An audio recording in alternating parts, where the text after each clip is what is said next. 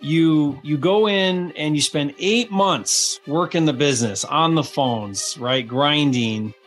And then you do a 15 and a 20, right after each other at that 8-month mark. I mean, that's 35,000 in wholesale fees, like right there, that finally kind of hit. What would have happened had you quit at month 7? Yeah. So Joseph, it's exciting to talk to you. I can't wait to dig in a little bit about what you're doing and your start and your story. And Jessica shared with me that you had done a wholesale deal that was on market, did a $10,000 wholesale fee. So pretty exciting. Congratulations. Love that. Let's get started. Tell us a little bit about you, what market you're in, how long ago you got started, and let's start right there. Yeah, so we've been wholesaling for about 2.5 years now. The market we started in was New Jersey. We did probably about 2 years straight into New Jersey, and then one of my friends was wholesaling in Arizona, so we started doing some deals over in Arizona with him. Now we're mainly focused still in Jersey. We do a little bit of New York. We have some deals that we're getting closed in Binghamton, New York right now.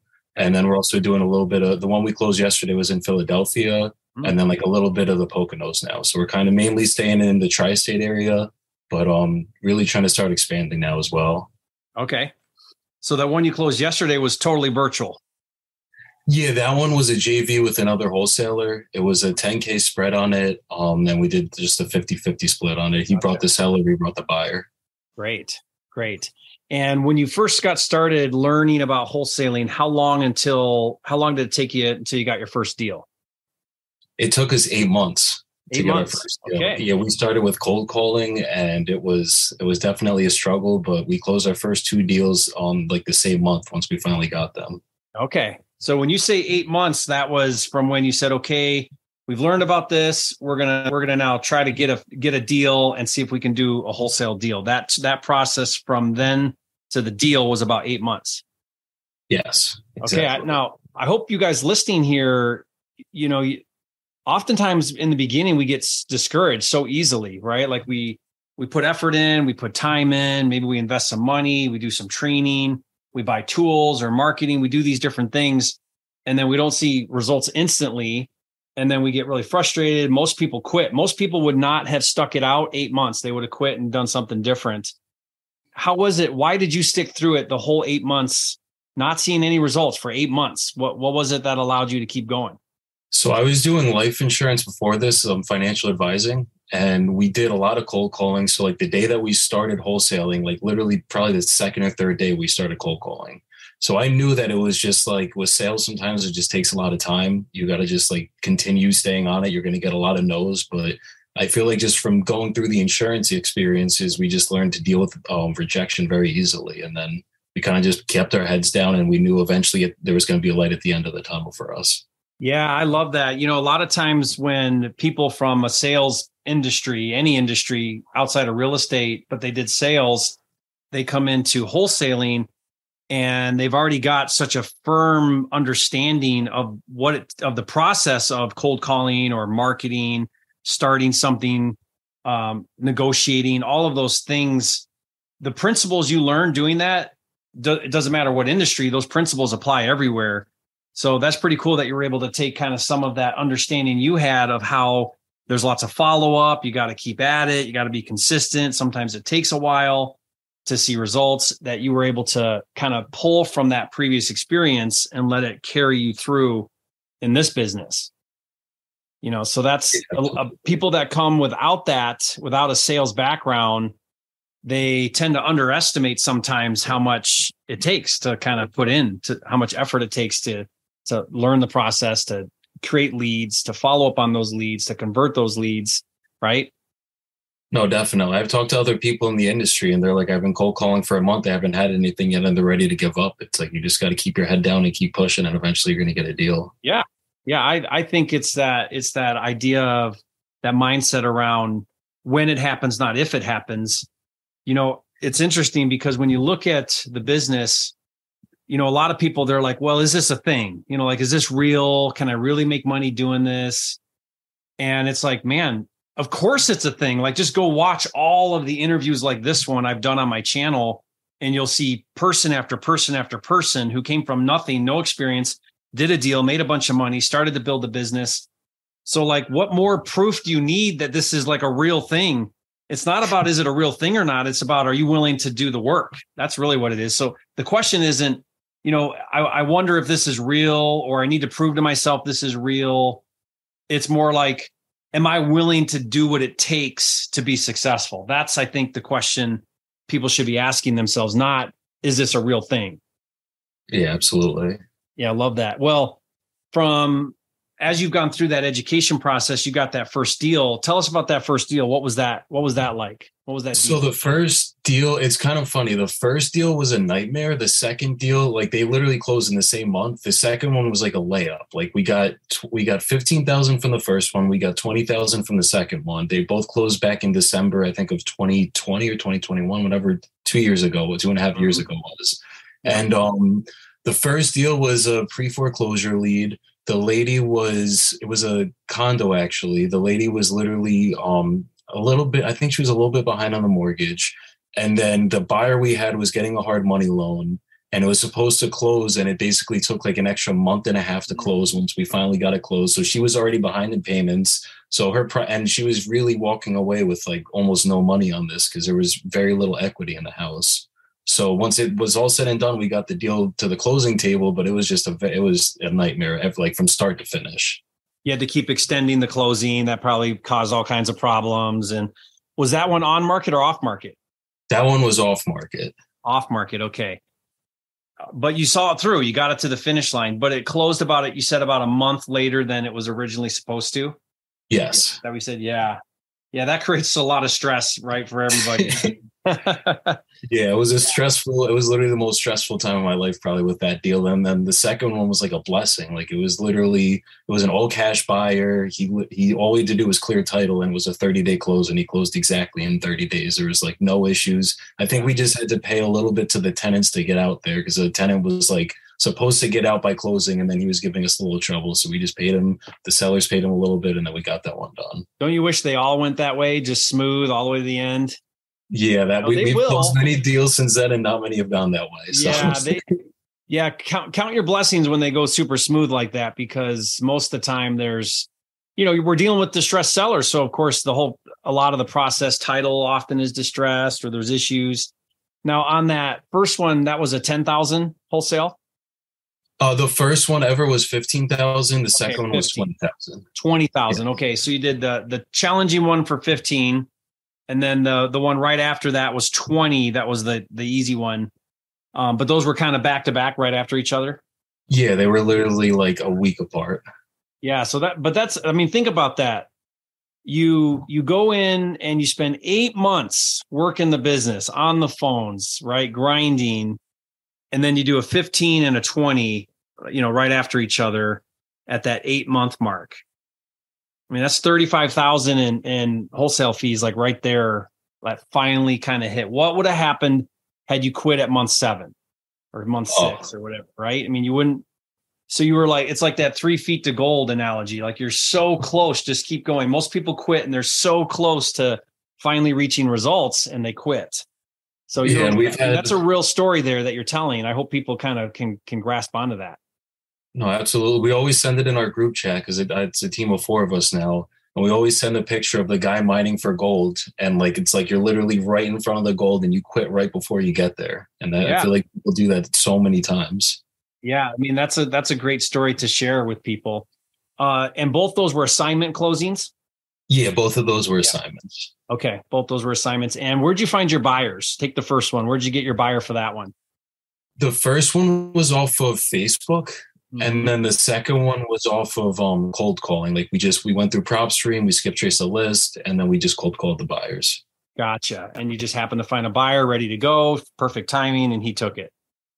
Yeah, we were just looking for basically all cash guys. Like we just put all the filters in and all that stuff. Yeah. Yeah. Okay, great. And the second one, was that on market or off market? The second one was also off market. We didn't do our first on market one until about, I think it was like 6 months later. Okay. You did an on market one. I think that's the one I knew about. Okay. Yeah. So then you do those 2 deals back to back. That's about 2 years ago. And then roughly, like big picture, what has your journey looked like, 2021 and then 2022? How's the business been going for you? It continued to be a struggle after that because we didn't get VAs originally. We just got a ton of data and we tried calling ourselves. So I think that was one of the biggest mistakes we made, was not scaling up to getting VAs. And I mean, when we started, we didn't have a mentor or anything. Like, we kind of just learned everything on our own. So we kind of just failed forward, and it was a struggle for the next like about year and a half. And this past year, we've started to get like way more consistent. We started doing a lot. I saw your videos on making offers to on-market properties. When we first started, I didn't even think that was possible. So we started doing a lot of those. And then we also started doing a lot more JVs with other wholesalers, because we have now that we've gone through these deals, we kind of have a pretty solid disposition process where we can find buyers in basically any market. Yeah, it's interesting. There's this great debate in the industry about, find the deal first or find the buyer first. Which one should you focus on first? And there's nothing wrong with either way. Like, you can go find a buyer and then try to find a deal that matches the buyer. I kind of subscribe to the model of the hardest part of the process is getting the good deal. Once you get a good deal, I found that there's always a buyer if you have a good deal. And the buyer is the easiest of the two, is to find a buyer. So put your attention on getting the good deal, and then you can easily find a buyer.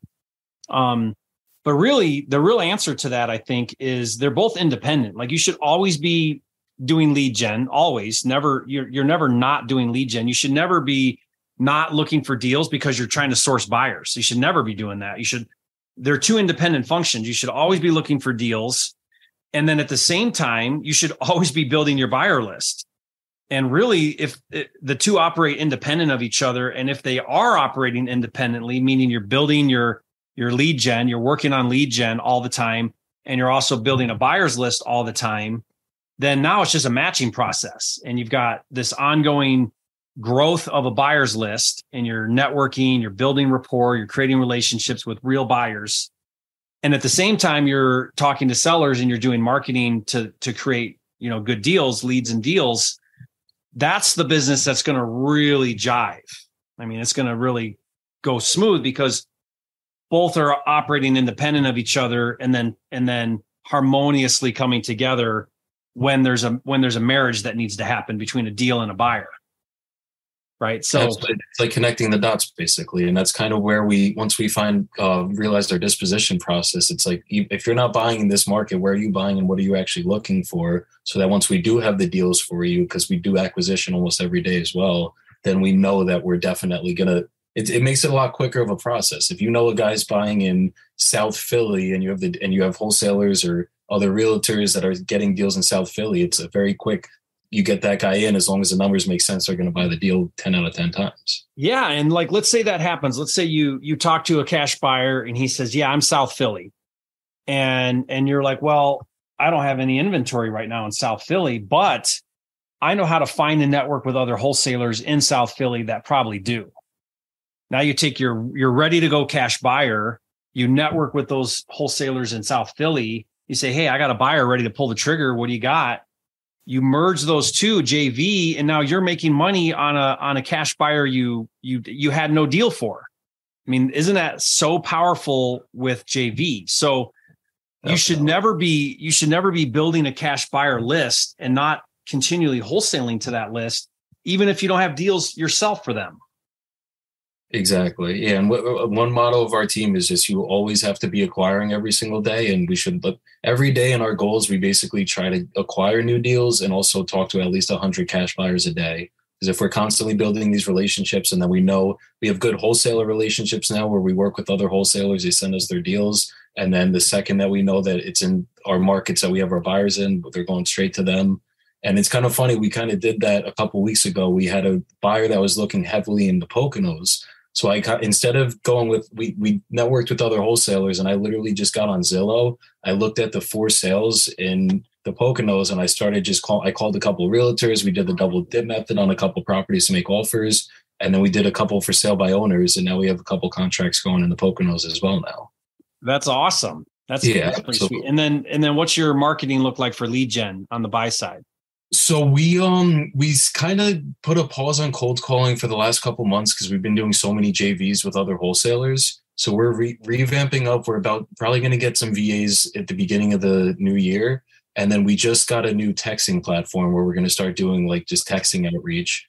And then from there, I mean, we still are going to, we're basically on our acquisition side. We're trying to do at least an hour of calling into on-market properties, an hour into reaching out to new wholesalers, trying to JV deals with them, and then an hour of just straight follow-up on the existing inventory we have from like our cold leads and stuff like that. Okay, so great. So you guys hear that? An hour of on market, so calling distressed properties for sale on market, hour of follow up on previously old leads, and then you said an hour of talking to cash buyers, and also other wholesalers. Just trying to find other wholesalers, see what they have, just so we could quickly. An hour of talking to other wholesalers to get their buyers or to get their inventory, so that you understand what they have right now ready to sell. Right. So now you can put deals together if you have that. Exactly. And then we do 3 hours a day straight into just dispositioning. Okay. So then another 3 hours. So you add that all up and you got kind of your day broken down. And then, and then a few hours of dispo between those cash buyers, those wholesalers inventory, and your own inventory you're creating through on market. And then soon you'll be implementing some other things. So, okay, that's a really cool process. Hope you guys, got some ideas there. Those are some neat ideas that you're doing. Thank you. Yeah, that's cool. Joseph, it's really cool to see you. I love talking to you that you're, whatever it is, 2.5, 3 years into the business, because you're not a one-hit wonder, right? It's not lightning in a bottle where, you did a deal and then you disappear. You put in the work. It took a minute. You got the deal, got another deal. And then you had, your roller coaster, which is totally normal. That happens to everybody. And here you are now sustaining the business by continually growing, developing, progressing. And that's exciting to see you, still in the business, doing well and building the business. Oh, absolutely. Yeah. This is my long-term business. So, I mean, we do this every single day. I always tell people that.